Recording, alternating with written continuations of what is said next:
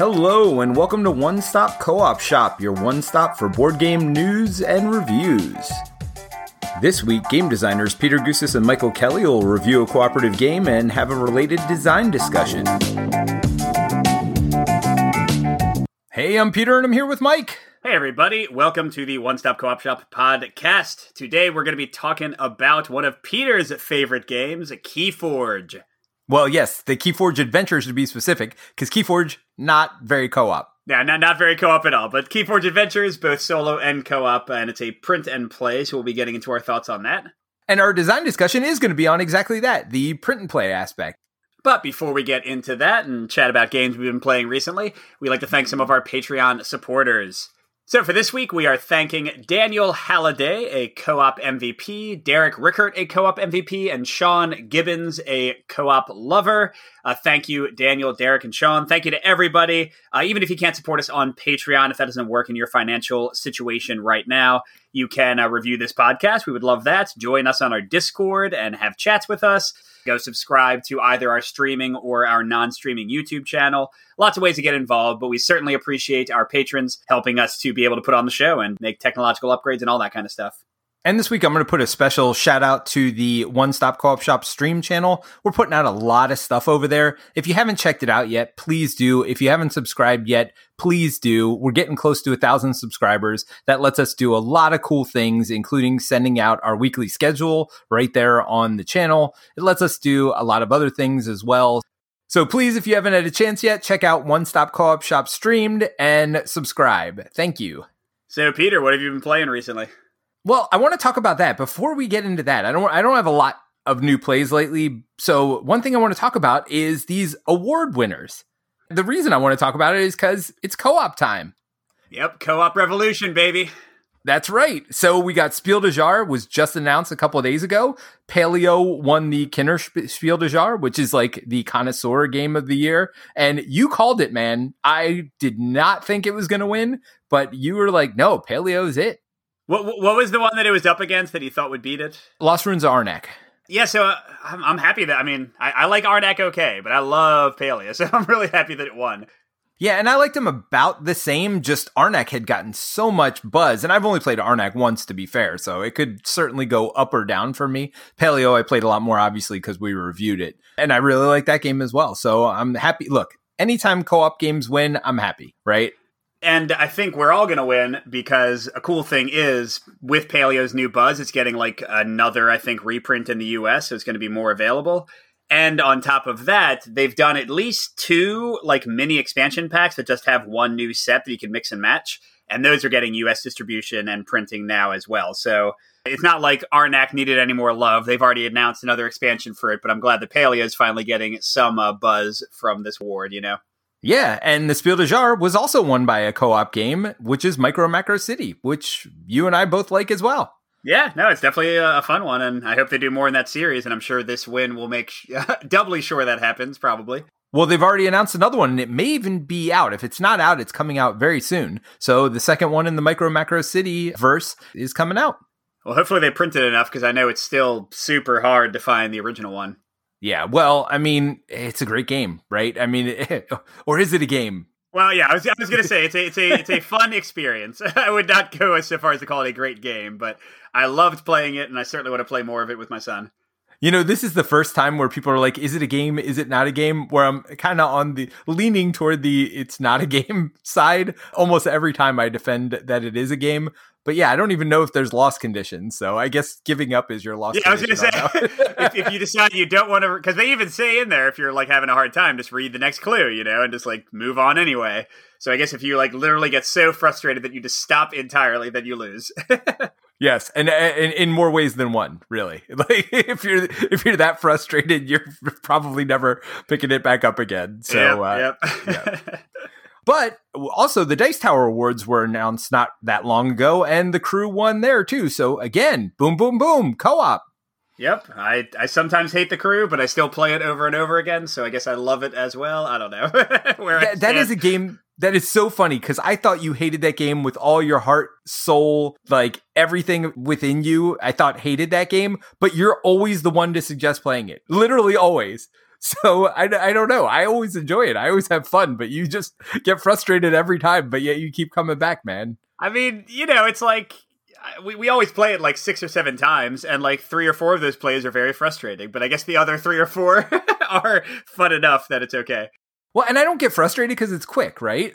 Yeah. And especially, I mean, the thing is, we should say we're playing it almost all on BGA. And if I was playing it in person and had to shuffle the deck every time, it just was terrible luck and we lost in 2 seconds. Maybe I'd be more frustrated. So I'm already a little bit frustrated. I could be more frustrated with the physical game. Sure. But I'm excited to try the second one out and see what they've changed and what kind of new concepts they've come up with. Absolutely. It's like Into the Deep or something like that. So, I mean, there has to be something different. They can't just do the same thing again, right? With just a different story. I would hope not anyway. Well, I'm most excited to read that story because that's definitely the most important part of the crew for me. Oh, gosh. Yeah. Go back and listen to our crew review for that little tidbit. Bottom line, don't read the story. Just figure out what you got to do next because like it literally takes longer to read the story than it does to play the next section of the game. It's ridiculous.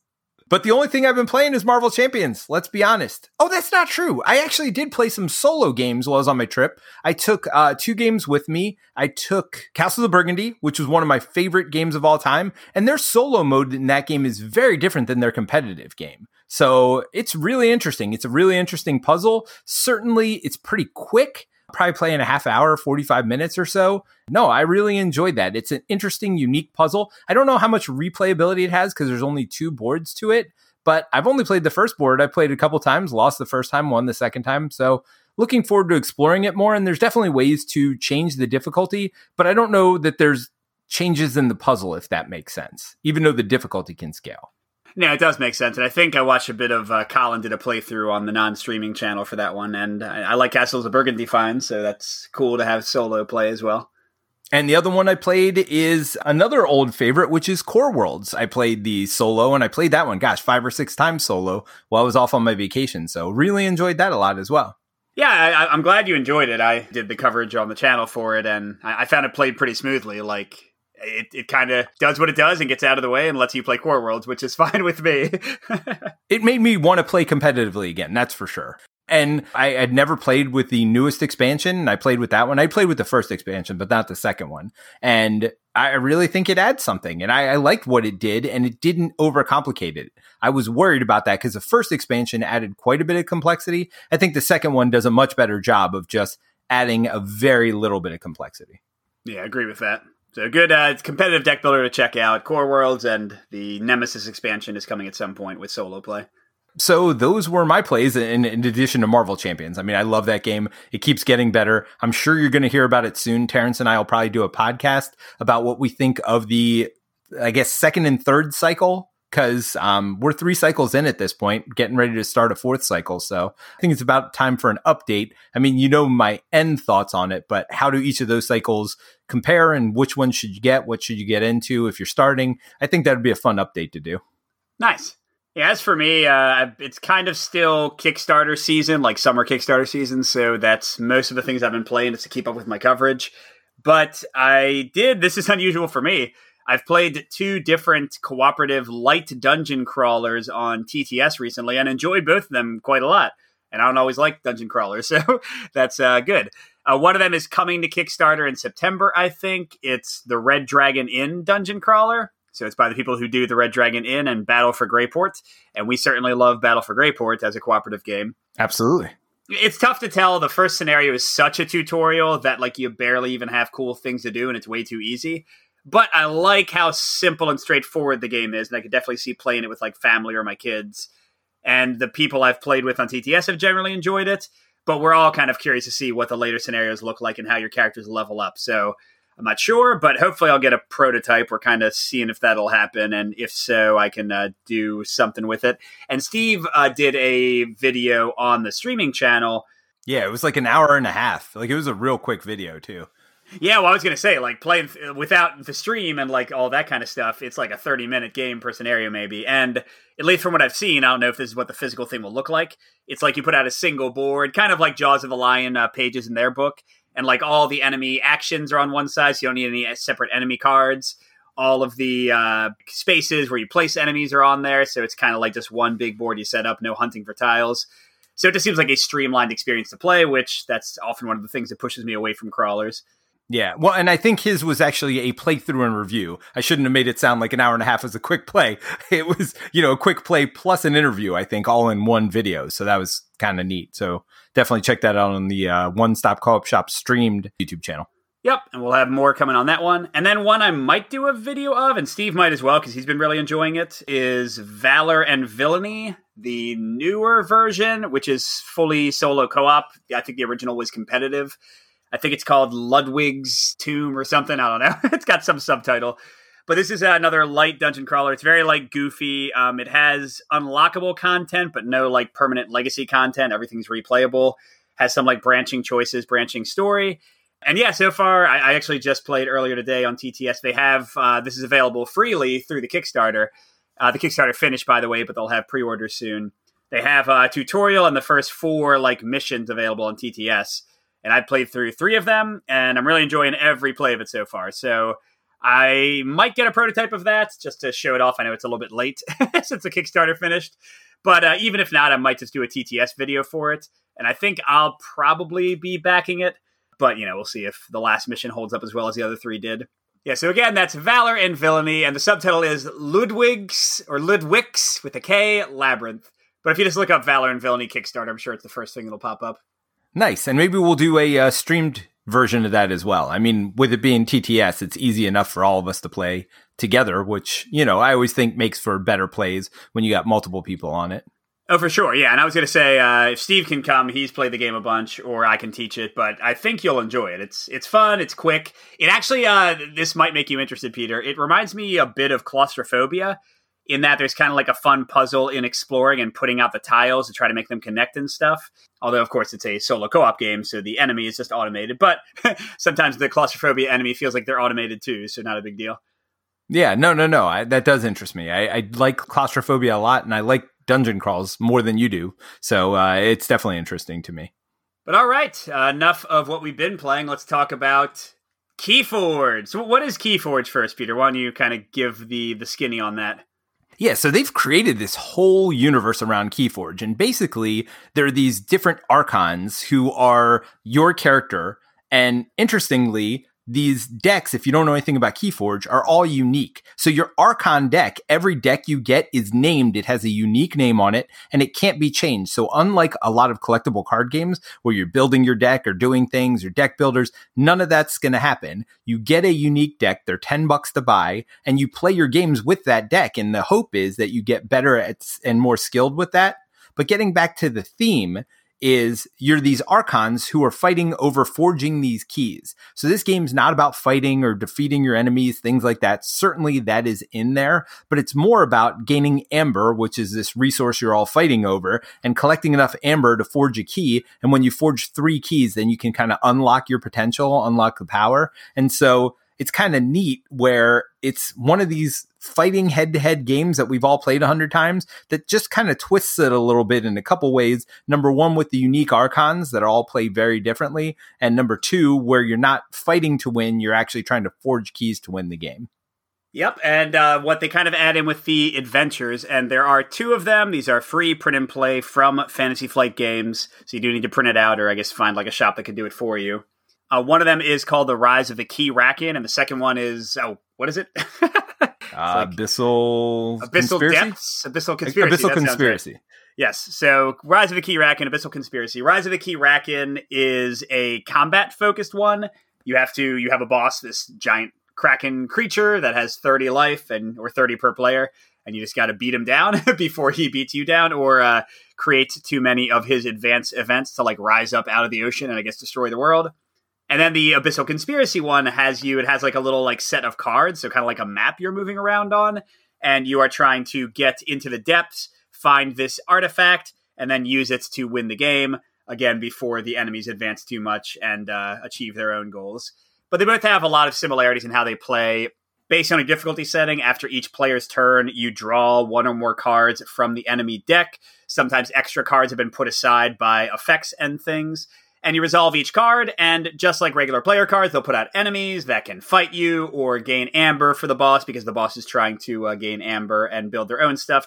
They'll also put out artifacts that have ongoing effects, or they'll do these really nasty action cards that you play and then discard. So in a way, it's a lot like playing against a competitive opponent, although the effects are very different. A lot of your stuff works differently, and of course, you're all working together to kind of do things to the monster together. So I think that's, there's a lot of mechanics in Keyforge, and I think some of them will probably come up in the discussion. So why don't we jump into our thoughts on it? Yeah, I mean, the big one for players' turns and the big thing that also differentiates Keyforge is each Archon has 3 houses. And the way you play your turns is you're going to select one of those 3 houses, and you can play every card that has something to do with that house, whether that card's in your hand or you've already played it down to the table. So that's the key mechanism of Keyforge is you select one of your 3 houses each round, you play all the cards from that house or discard. You can't discard out of suit and you can't play out of suit. So you kind of stay with that one house the whole time and play that. And your turns play exactly the same as they would in base Keyforge in the adventures. All right, so if this is your first time joining us, welcome. Thank you for joining us.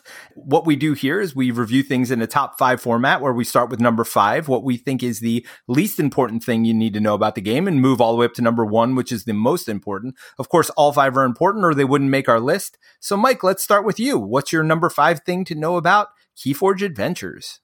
So I wasn't sure whether to include this, but I was kind of like, some elements were going together for me, so I ran out of like 5 things, so I decided to put this on. And it's just kind of like the release model and availability and what you need to put in to play this game in general. And this is kind of mixed, I guess, especially if you aren't sure you want to play competitive. I think it's definitely mixed. So on the positive side, clearly the adventure decks themselves are free. I mean, free beyond the cost of however you want to print and play it and the potential hassle of that. But then to actually play, you need to get some Keyforge decks. You got to buy, I think, a starter set if you want to get like the component, like the tokens and things. But, buying one starter set will be enough for you to play 2-player, right, Peter? The starters come with 2? Yep, they sure do for $25. Yeah, so you can play, that's 2 different decks to play solo. You can play 2-player. And then if you want to add in a few more decks for variety in what you take against the boss or just to play at higher player counts, decks are very cheap. $10. And they're often on sale, yeah. So I think that the buy-in is not that bad. But that being said, if you don't think you'll play competitive, is the co-op and solo going to be enough? And I guess I'll kind of leave that point for the rest of the review, because that's what we're going to be answering the question of. But yeah, I think that it's not a huge buy-in, but keep in mind that there's only these 2 adventures, and FFG has indicated they're not making any more. At least I don't think they are. So this is going to be it for solo co-op content. And although there's the random draw of which cards you get for the different scenarios, most of the variety is going to come in playing different decks against them, which means you might want to keep on buying more decks. So just something to think about.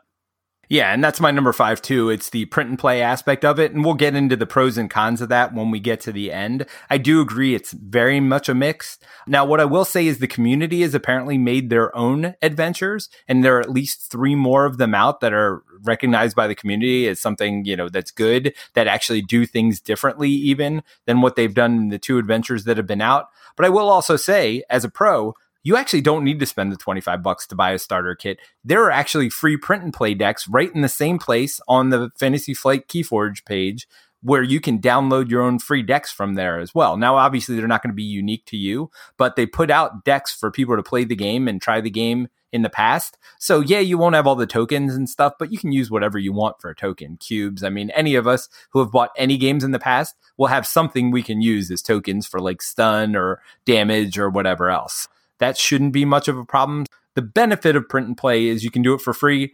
The non-benefit is it's going to be a little bit of extra work. Now, I will say this is also, if you're a TTS person, it's available on Tabletop Simulator too. There are a bunch of good mods up there. And if you already own Keyforge decks, you can even import your own decks into a lot of these mods as well. So there are ways to play without printing and playing. But yeah, it's definitely not something you could just go to the store, spend your $50 or whatever, and take home with you. Yep, and that's good. I didn't know about the free print and play decks. So that is very cool, as long as you like printing and playing a lot. Well, the decks are only, 36 cards? So the decks aren't... Look, if you're in it for a nickel, you're in it for a dime, or whatever the saying is. Like, if you're printing and playing the adventure, that's going to be more work than printing and playing one deck, for sure. Yes. All right, so my number 4 is a full-on con, and this is something you see a lot with competitive games that then just kind of add on a solo co-op mode.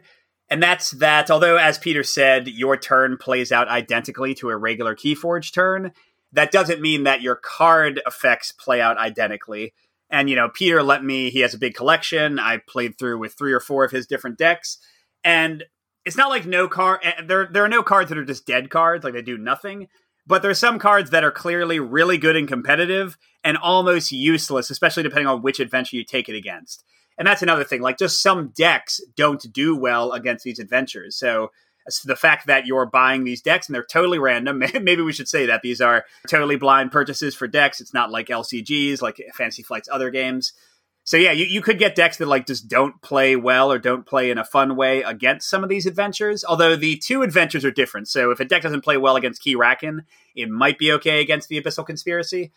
But I definitely found myself getting frustrated because I would draw cards and I'd be like, this card is terrible because of how the AI has been done, because they don't play like a player in a lot of ways. Like a perfect example, there's a lot of cards that will return a card from play to the owner's hand, which usually, because of other stuff we'll get into, like the whole house system, means that it might be tough for them to get that card out again. But for the boss, that is played immediately the next turn, no matter what, unless you have another card that can discard a card from their hand. And that's another thing. Cards that discard cards can be useless unless they happen to get a card in their archives. There were just a lot of moments like that where I was like, man, this would have been great in any regular game of Keyforge, and it's so situational and hard to use in this adventures mode specifically. So you can definitely see the fact that this was grafted onto a competitive game, and that left me a little bit upset sometimes while I was playing.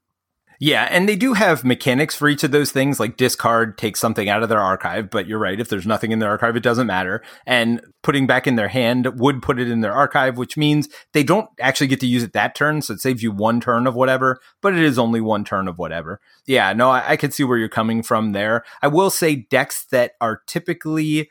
Look, good decks are good decks. I mean, that is one thing about Keyforge. You got to know coming in. There are going to be better decks and there are worse decks. I will say that there are better and worse decks against the adventures as well.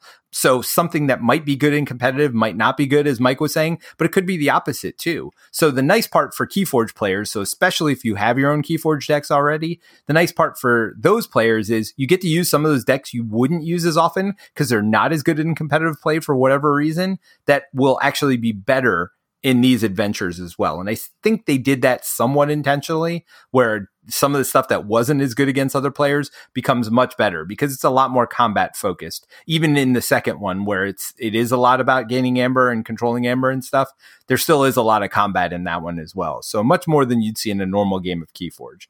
I don't have that as a point. That's why I added onto it, but I agree with you wholeheartedly that there are definitely just decks and cards that won't work nearly as well in these.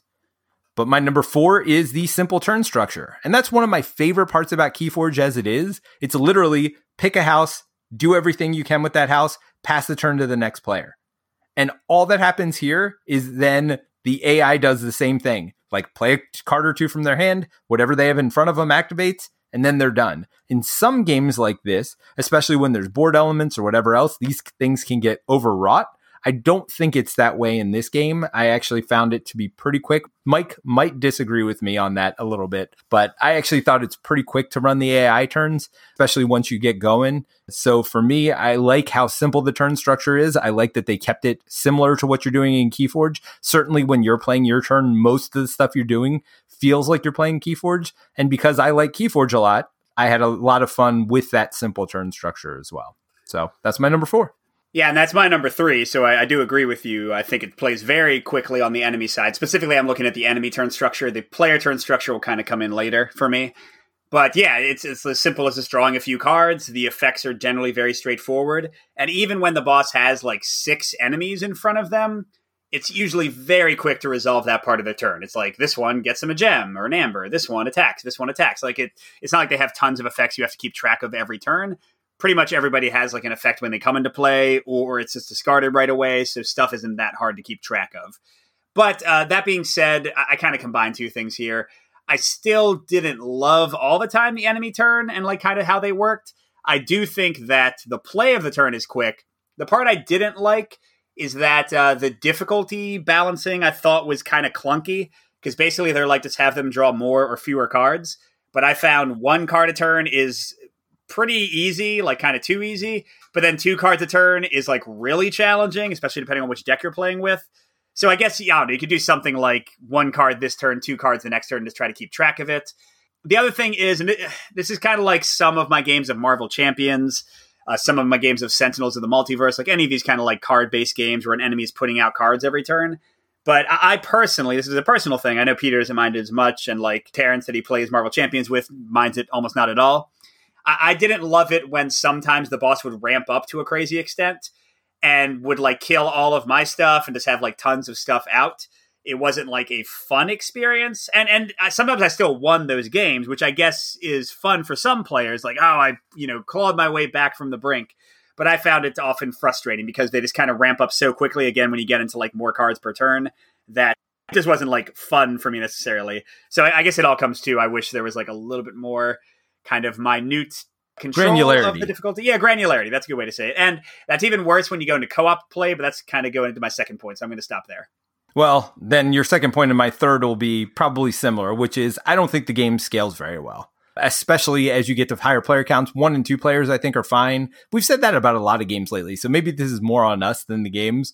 But I think once you get to 3 or more players, the downtime becomes burdensome because each player is going to take their turn and then do an AI turn. Again, it's not that big a deal to do the AI turns when it's just you playing. But now when you got to wait for 2 other people, not only to take their turn, but then do AI turns, it's quick, but it's not that quick. You know what I mean? It's like, Pandemic is super quick. You flip 2 cards, you put cubes on the board. That's it. These turns can take a little bit more than that and a little bit more involved. So while I do like the simple turn structure, I do think with the more players you add, the more that downtime adds up. And not only that, but especially in the first one, the Kirakin, and this is the first place I'm going to differentiate the two.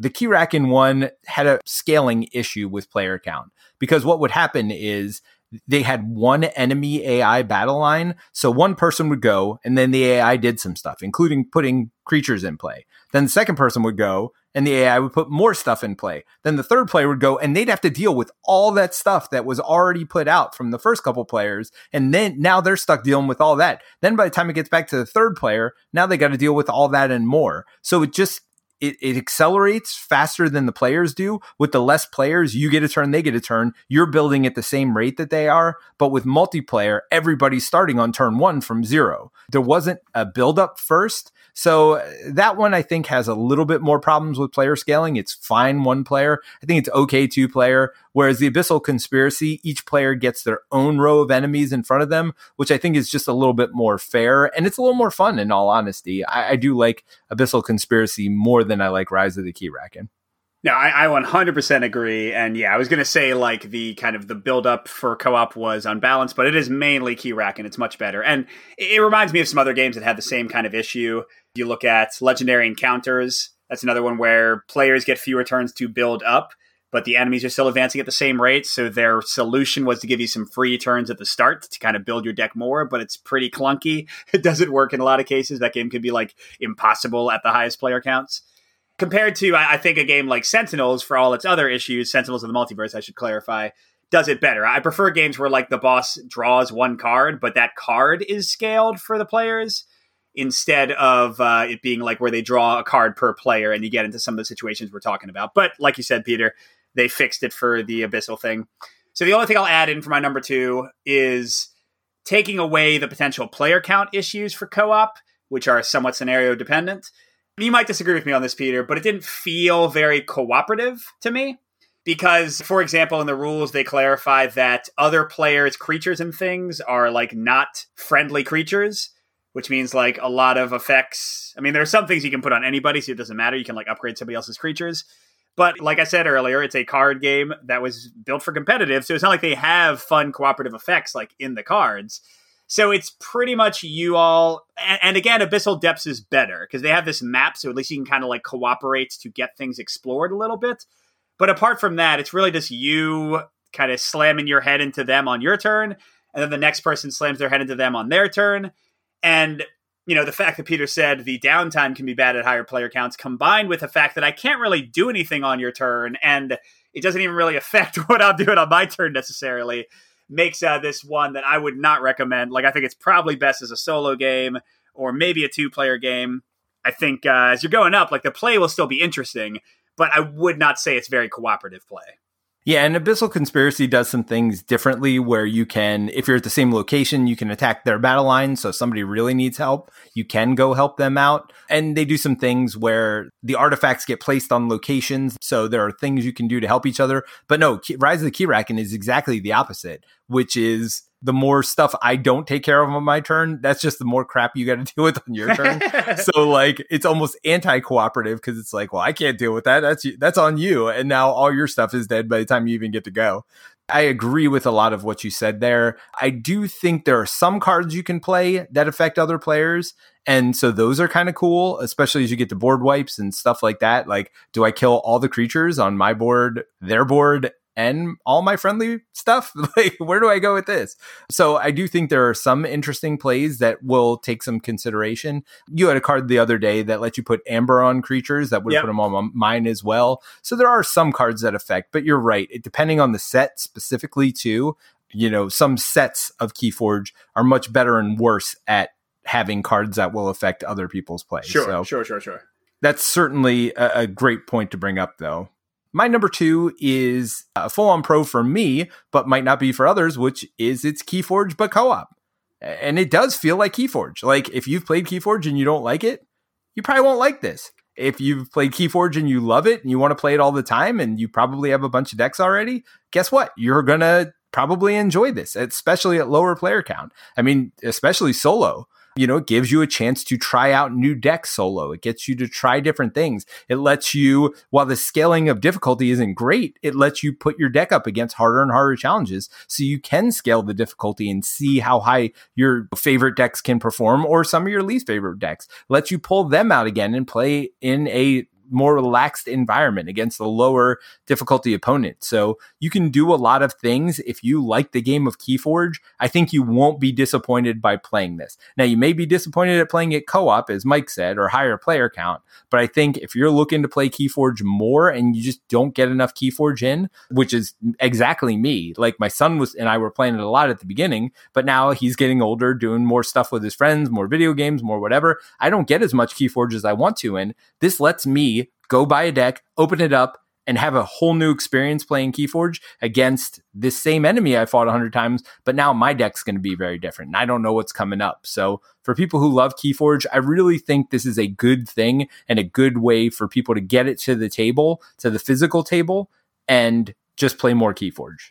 And speaking of Keyforge, my number 1 is all about Keyforge, kind of taking away the adventures thing for a second. Probably the most, I think, distinct thing about Keyforge, besides its kind of random decks with weird names. And that's the whole idea that Peter talked about at the beginning of choosing a house at the start of your turn. So you have 3 suits, basically, in your deck. And at the beginning of each of your turns, you pick one, and those are the only cards you can play. And this is very much a mix for me. And this is kind of going to Keyforge in general, not just the adventures, because it's cool in a lot of ways. It does force the player into tough choices, tougher than you might have in a card game of this type usually. Because if you have 2 of each suit, which suit do you want to call, and what do you want to discard, what do you want to keep? You often discard cards that could be somewhat useful right now, just so you can get more draw into your hand. But then it gets even more interesting when there's lots of artifacts and creatures on the board, because to use them to their full effect, you generally need to call their house. So do you call the house that you have 4 cards of in your hand, or do you call the house that you only have 1 card of in your hand, but there's 3 things on the board already? So I think those are interesting. I like the choices that are there. We're even designing a game that has a similar kind of system, and I like how the choices work for that. The thing is, specifically in Keyforge, a game, especially in these adventures, I should say, where the enemy is ramping up very quickly, where lots of things are happening, where your cards are getting killed very fast, often your creatures won't even last more than a turn or 2. I can find it incredibly frustrating while also appreciating the interesting choices they give, because especially when, and happens a lot, when you get a hand that is mixed with 2 cards of each suit, and often one of those 2 cards for each of the suits won't really be useful to the current situation, you can feel like you do almost nothing on your turns, especially when you either have all your stuff get wiped, which the bosses will often do in the adventure mode, or when you are starting out and haven't had a chance to kind of build up stuff. So compared to a game like like Marvel Champions to kind of compare it to, because I know it's one of Peter's other favorites. In that one, I always feel like I have choices. And even if I still only play like 2 cards in my turn, which is how much I might play in Keyforge as well, at least I made the choice to play 2 cards and I spent other cards to do it. Keyforge, my turns often feel very limited and unfun. Now, over the course of the whole game, it's fun, and I like building up and like having stuff killed and trying to figure out how to kind of scrabble my way back. But at the same time, it can be very frustrating, and sometimes your turns will just be dull as heck. At least they go quickly. But yeah, I'm sort of mixed on the whole like house choosing thing as it works in Keyforge, especially in Keyforge Adventures. I think everything I'm saying is exacerbated by the adventure mode, and more so with co-op. So I'm not sure where I land on in the end. I know I don't love it. I don't hate it. It's got some interesting parts. Yeah, and I think it's something that as time goes on, you get more and more used to it. I mean, I don't know how much you look through your discard pile, but when you have those 2/2/2 hands, sometimes the best thing to do is play cards that you've already played a lot of. That way, you know you're going to draw into the other 2 houses. So there's definitely some of that comes with more playing of Keyforge as well. Not just playing the cards in front of you, but I think even when you have 3 or 4 card hands, sometimes it's, well, do I think I can build this up to a 5 or 6 card hand and have an even cooler turn next turn by getting rid of some of these other cards? So I think there's more to it, but everybody who's playing it for the first time, you're not going to see that. But I agree. I mean, there are times where it's just, you're going to have a dud turn. And it does happen, even, to people who've played it 100 times. For me, this is another thing that is to do with Keyforge, not necessarily the adventures as much, but the different decks feel different. I think we've covered this quite a bit here. Every Archon feels different. It's one of my favorite parts of Keyforge. It is definitely works here with Keyforge Adventures too. Some people aren't going to like that. Some people aren't going to like the fact, we talked about how hard the difficulty scaling is to do, because 1 card feels like it's a little on the easy end, but 2 cards is like, feels way worse than twice as bad, because it just accelerates, and now you've got stuff sitting on the board, and now you got 1 thing on the board, next turn you have 2, then 3, then 4, and it just accelerates, and it's hard to keep up. So I think the difficulty scaling is hard to do from the adventure game itself, but the Archons are different in difficulty as well, and some people are going to like this and some people are not.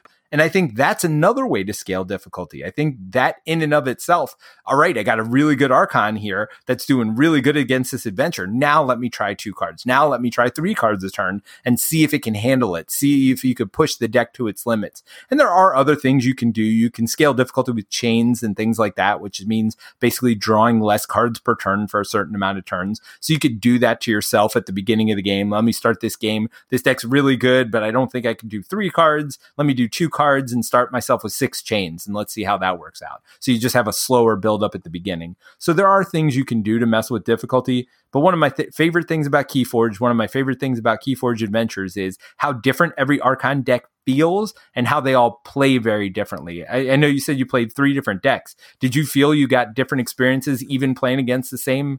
Yeah, and you know what? I should have mentioned that, because I usually like the diversity. It's a little bit weird for me to like compliment the game on the diversity, because you are spending $10 a pop to get a random diversity. You know what I mean? Yes. And like you might get a deck that's just like not fun for you to play for your play style, or total crap. Or not total crap. I don't think any deck is like that bad, but some are worse for the adventures. But no, you're right. It is very cool. Even decks with the exact same houses can have very different like tricks and combos in them. So yes, that is certainly a positive if you're willing to put in the money to get several decks. Cool. All right. Well, let's do final thoughts. Mike, where are you at? Yeah, so I mean, I don't love Keyforge anyway, so it's not like Adventures changed it. And in many ways, I think it is a worse experience than Keyforge. That being said, if you think you might play competitive, Keyforge is a cool game. I think it's still got a pretty good positive scene.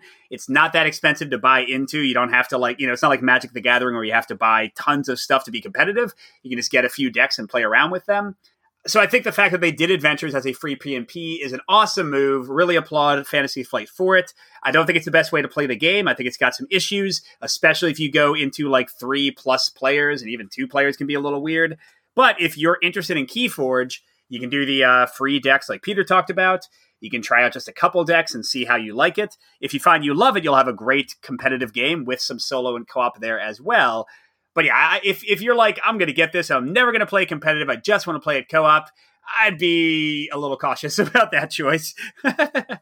Yeah, I'm a little more positive, as you guys might guess. Keyforge, still one of my favorite games of all time. I'm very different from Mike on the game overall. I love it. I don't mind the different decks being different power levels. Certainly, you want them close enough where the lower end decks can beat the higher end decks. We're talking on the competitive end here. For cooperative, I actually think it's just a pro that the decks are different power levels. As much as you say you might find a deck that isn't fun for you, I've found them all to be fun for me, as long as I can figure them out. I think that's the fun part for me. Unlike other games where you're trying to build like a best deck or whatever, here you're just given what you're given and you've got to figure out the puzzle of that deck. And I found that every deck, even my best deck, the deck I love playing now, I have the most fun with. I lost my first 6 games with that deck because I couldn't figure out its trick. And once I did, now I have fun playing it. And then of course you got to play it differently against different decks. And that's what's kind of cool. And that's why, even though Rise of the Keyraken I don't think is as good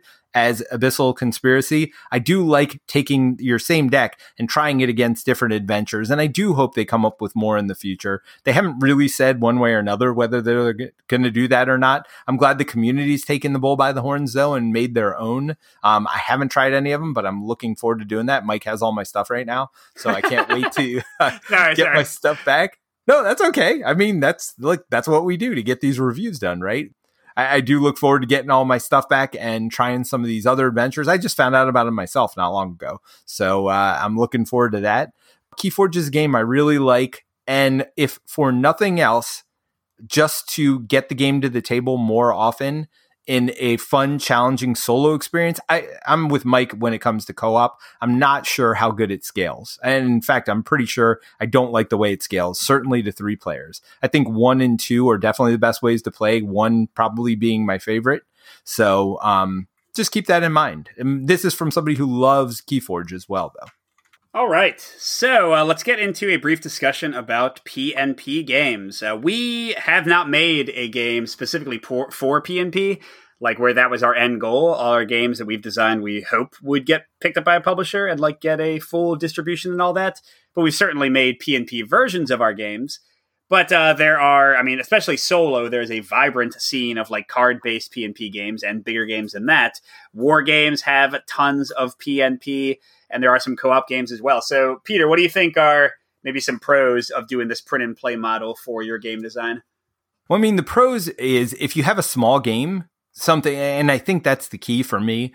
Small games benefit hugely from print and play for a couple reasons. Number one, it's easy to get people to do. It's way easier for me to get you to print 9 cards, 18 cards, than it is to get you to print 250 cards and a board and tokens and standees and all of this stuff.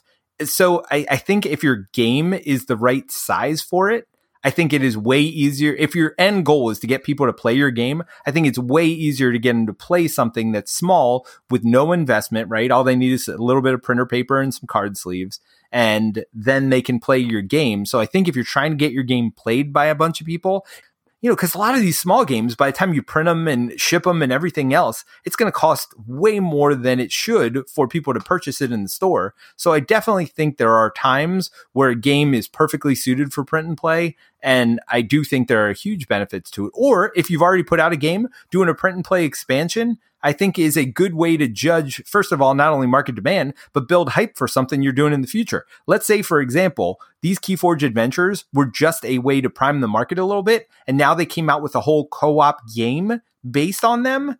I think the Keyforge community would be much more excited for it now that they've had a chance to play this for free, almost like a sample, and now they can invest fully in it. So I think there are a couple of times for me where it really makes a lot of sense. Yeah, and you hit on a lot of the things that I was going to say. A big thing is it can lead to more. And I don't know if you should do a print and play game with that idea because you'll probably be disappointed most of the time. But there are lots of, for example, print and play competitions. And often the game, or maybe not often, but sometimes the games that win those competitions will then get optioned by a publisher. Or, you know, if you have especially if you have like an 18 card game, maybe somebody like Button Shy would be willing to publish your game. So I do think it's kind of a double thing here. If you make a small game, a card-only game, that's already easier for publishers to make anyway, so it might be easier to find somebody interested in making it, or make it yourself, honestly. But also, print and play can, in addition to like kind of finding more players like Peter talked about, which is great for playtesting, because I mean, I wouldn't say print and play games should be like a totally unfinished, crappy product, and you just like kind of put it out there and let people make it better for you. But I also think it is not held to the standard of a like full game that I am buying a box of that I did not have to make myself. So I think you can get really good feedback. You can improve the game. There's certainly print and play games that have gone through many iterations. I think you can get attention from publishers if your game gets a good reputation. Even if you decide to kickstart it or put it on GameFound yourself, you have a potentially built-in audience already ready to support you if you have already kind of gotten your print and play game out there and it's popular. And that kind of goes into one other thing I want to say, and then I'll pass it back to you, Peter. I think probably the danger, or the quote-unquote danger, that designers would be afraid of with print and play games is that if somebody print and plays it, they will not buy it. And I'm not saying that's never true, but gosh, I mean, there's so many games that went from print and play to an official edition. And usually, in my experience, the people who are the ones who printed and played it are the first ones in line to pay you for the game because they want to support you, because they want a nicer version of the game, because they want new art, because they want the more fine-tuned mechanics. So I'm not saying it's impossible, but kind of like designers who are worried that every publisher out there that they send their prototype to is going to steal their game design. I think that's also mostly a totally unfounded fear. I think the fear that like I did a print and play, so now no one's ever going to buy it is not true. And same thing with like a TTS mod. Like there's so many people playing games on TTS, but I don't know, at least in the people I know, if they love a game, they're going to buy the physical copy. They're not going to play it like 100 times on TTS and literally never pony up any money for the game. Well, even look at me. I play almost exclusively Marvel Champions on TTS, but I own everything. Like, I feel weird about playing something that I haven't bought already. So even for me, who doesn't mind playing on TTS, I still want to buy the physical version because what happens when I have friends over? I'm not going to pull out a computer and play on TTS with them, right? I'm not going to bring out crappy home printed cards. I mean, it may be, for you and Jerry, but if I got other friends over, I don't want a crappy version of the game. I want a nice version. And the number of people, even for a small game, that are willing to print and play versus the number of people that go out and spend $10 on your game, right? If it's that small, like it's going to be a huge difference in the number of people willing to do that. So even if you took away 10% of your market, which I think is high, right? I don't think even 10% are on TTS and printing games off. You still have 90% of your market there. So I can't imagine it taking away. I think it can only build on that if you're using it as somewhat of a demo or whatever else for your fuller game. I do have a negative, though, for print and play. And I think this is something that the Keyforge designers experienced when they put it out. And that was people basically pushing back against it and saying, I don't want to print and play this. I would have paid 10 or 15 bucks for this. And that's where we're getting to that 10% versus 90% thing. I think you might turn off a portion of your fan base if you're releasing it as a print and play only. Like, it doesn't match up, especially if you have a physical game and now you're printing and playing just a small portion of that game, like an expansion or something else. It doesn't match up with the other cards you have, things like that. I know Fantasy Flight has done quite a few print and play only expansions just for Marvel Champions even. And like, I haven't printed any of that stuff because what am I going to do with it? It won't match anything I have. I can't really play it with what I have. So I think there is some negatives there as well. When I think the two big things for me with that, first of all, I think there's a totally different standard of that. And I'm sure you'd agree, Peter, with something like Asmodee or Fantasy Flight and with a game that's already published versus like somebody dipping their toes into getting their game out there. Maybe that's where they stop or maybe they take it further. I've never heard somebody complain like, hey, this card game you just designed for free and sent everyone out for free on the internet. How dare you? Well, sure. I mean? Absolutely. Yes. But yes, if it's Fantasy Flight and theoretically they could print it for real and make some money, or even do their old print on demand thing, which they used to do, which is like kind of like print and play, but they do it for you. I can see people being like more upset with that. Now, the right way to do that, and I've seen this with many games, is if you're going to have like print and play materials and you know it won't match, make the expansion content something that never is shuffled in with the base game content. And there's lots of great examples of like people doing that, because then who cares if your card stock is different? Who cares if people, print it out on a different size or put it in sleeves and don't sleeve the rest of the stuff? If it's its own separate thing, like you shuffle those cards, but you never shuffle them with the main game cards, that's fine. Now, I guess Marvel Champions, that wouldn't work because they're cards you add into the enemy deck. Right, exactly. They're supposed to be shuffled with them. It's that is a bad example of it. So that's them doing it the wrong way. But I think there are ways to do the print and play for published games. I just think if you do that, try to make the expansion kind of its own separate thing in a way. Yeah, no. And my only other thing is it doesn't show confidence. And especially, again, we're kind of going back to the big publisher here. It doesn't show confidence in a product if you're releasing it as a print and play and saying, well, we'll see what happens. If people like it, we'll keep doing it. That's not a way you show confidence in your products, right? It's like, well, I don't know if this thing's good or not. You tell me if it's good, right? So I think if you print something, you put your own money into it. I mean, people have made that argument about Kickstarter. I think it's less true there because you do have to invest so much time and effort and money in to just put it on Kickstarter. Whereas, I don't know. It just shows a lack of support. It's just like, yeah, we kind of put this thing together. Here you go. You play it if you want. Now, I don't mind them doing that if they're going to then print it and have it for purchase later. But when they say, well, we'll have it for purchase later, maybe if it's good, I don't know. Like, it just shows a lack of confidence to me in the design. Why wouldn't you want it to be something that you could make money on if that's an option and if people are excited about it? Yep. So definitely try out the print and play thing. I think it's a great way to get started. And there's nothing wrong also with that being the end. Like, I think a lot of our conversation has been about, like, how can this get your game discovered? How can it get it published? But there are great designers who just make free print and plays, or not free. There are people who sell print and play games, and that's all they do. That's kind of the be all end all of their game. Or they put it up on some of the websites they have that will, like, do nice versions of print and play games for you. And that's fine too. I mean, you do what you want to do with your design. If you're happy just to have people playing it and enjoying it, regardless of whether you make money, because God knows it's tough to make money in board games anyway, that's cool too. Just some thoughts on print and play, and thanks everybody for listening. Yeah, and we will talk to you in a couple weeks with another review. It might be Marvel Champions. It might be one of these other things. Mike's got interested in dungeon crawls again. Who knows? At least for a minute. Nice. All right. Talk to you soon. Bye. Bye. Thanks for joining us again for the One Stop Co-op Shop podcast. Check out our YouTube channel at One Stop Co-op Shop. Also, join us for games and discussion on our Discord channel. You can support us on Patreon at patreon.com/onestop or leave us a review on iTunes. Thanks again, and we'll see you next week for another Top 5 list. Yeah, not very co-op at all, but Keyforge Adventure is both solo and co-op, and it's a print and play, so we'll be getting into our thoughts on that. Yeah, and it is interesting, so we'll save that for later, and I shouldn't have said anything, so let's just go into banter. Well, I thought you might say what our design discussion is. Oh, you kind of said it. Okay. Please, if you haven't checked out One Shop. Wow, we're going to have bloopers. We haven't had bloopers in a while. Yeah, but love you messing up words. Yes, exactly. But